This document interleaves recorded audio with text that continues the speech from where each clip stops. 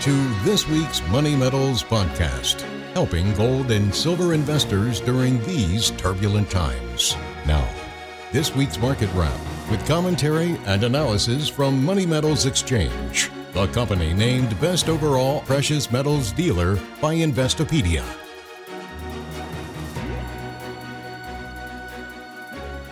Welcome to this week's Market Wrap podcast. I'm Mike Leeson. As financial markets gyrate, investors are finding safe haven in precious metals. The stock market sold off on Thursday on interest rate fears. It's not so much the threat of additional rate hikes by the Federal Reserve that has investors scared. It's more the spike in longer-term bond yields. The 10-year Treasury yield rose to a 16-year high near 5% on Thursday. The 30-year bond blew past 5.1%. And 30-year mortgages are now topping 8%, threatening to put a freeze on the housing market. Given the economic tightening being done by the bond market, the Fed is widely expected to stand pat on rates for the remainder of the year. However, Fed Chairman Jerome Powell failed to offer much clarity about the future direction of monetary policy in his remarks this week.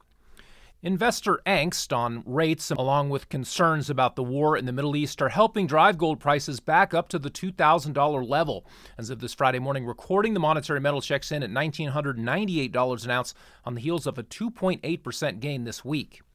Turning to poor man's gold, silver is putting in a weekly advance of 3.2% to bring spot prices to $23.62 an ounce.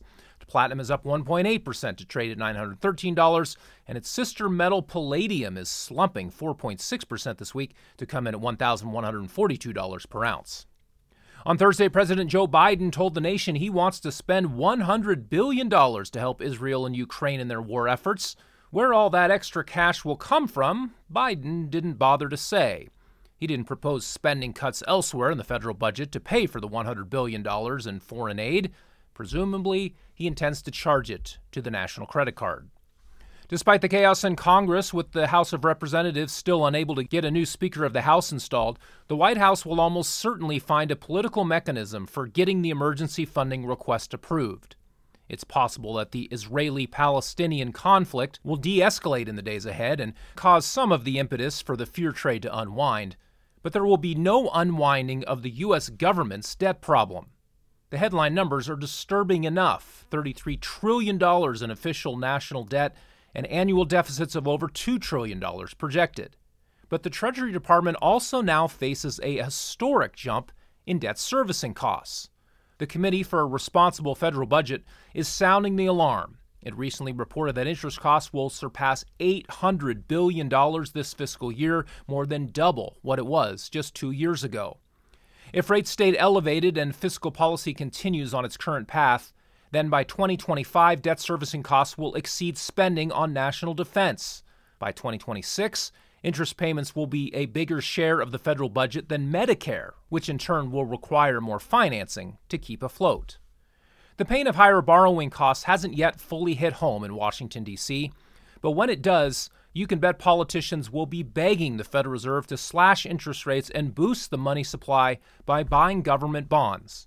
Given the state of federal finances and the political pressures that are likely to be brought to bear on the Fed, central bankers may never be able to get inflation back down to their 2% target.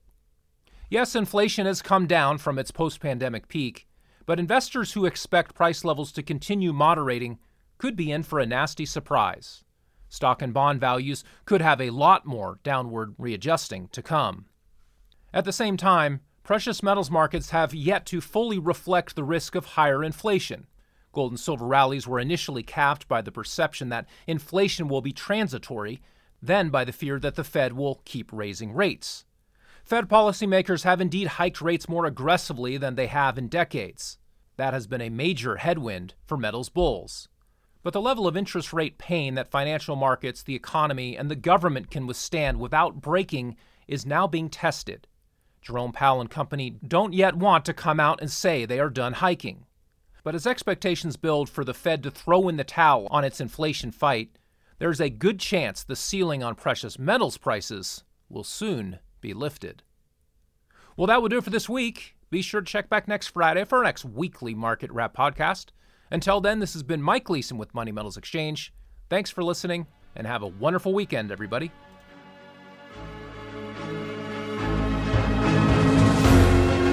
Thank you for joining us for this week's Money Metals podcast. Be sure to come back next week. And don't forget to subscribe to our podcast through iTunes. For answers to all of your questions, or to discreetly and securely buy or sell gold or silver coins, bars, and rounds, call 1-800-800-1865 or visit www.moneymetals.com. Our knowledgeable and no-pressure specialists are standing by to answer your call during business hours, Monday through Saturday. Or you can lock in your order online, 24 hours a day, 7 days a week.